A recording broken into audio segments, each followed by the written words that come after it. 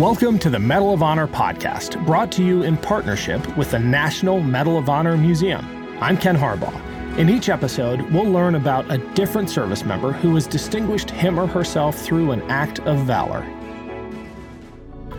Born in 1926 in Alameda, California, Harold Gonzalez was an active student in high school, a swimmer, baseball and football player, and member of the Glee Club.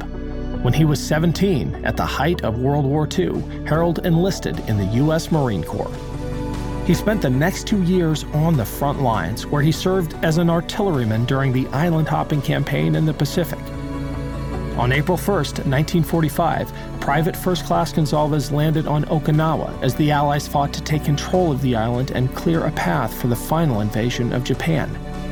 2 weeks after his battalion's arrival, Gonzalez was part of the forward observation team directing artillery fire toward a Japanese mountaintop stronghold. His commanding officer asked for spotters to move closer to the front lines to provide more accurate directions to the artillery. Gonzalez volunteered. Along with his commanding officer and another Marine, he advanced uphill, laying down radio wires along the way to communicate with the battalion at the rear.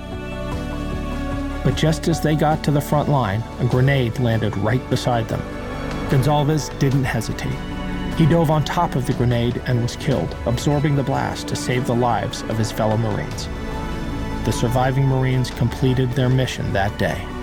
The Battle of Okinawa lasted another 2 months and was one of the bloodiest battles of the Pacific Theater. When the Allies achieved victory at Okinawa, they seized control of a critical supply line and accelerated the end of the Pacific Campaign. PFC Gonzalez was the only Latino Marine to earn the Medal of Honor during World War II.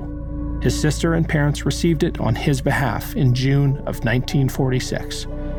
Gonzalez's body was eventually repatriated, and he was buried with full honors at the Golden Gate National Cemetery in California. The Medal of Honor podcast is a production of Evergreen Podcasts. We are proud to support the National Medal of Honor Museum. To learn more and to support their mission, go to mohmuseum.org. Thanks for listening. Around 10,000 BCE, families and tribes of the ancestors to the people of Britain would arrive in the southern part of the island after crossing from land that bridged from Europe. The Welsh built houses, communities, kingdoms, and continued to survive through Romans, Saxons, Danes, and Normans. The language and culture influenced by these sources continued to change and thrive, becoming ancient and modern at the same time. Join me as we travel through the history, meeting the kings, queens, nobles, and everyday people that create and grew modern Wales from the seeds of the ancient past. Croeso, and welcome to the Welsh History Podcast.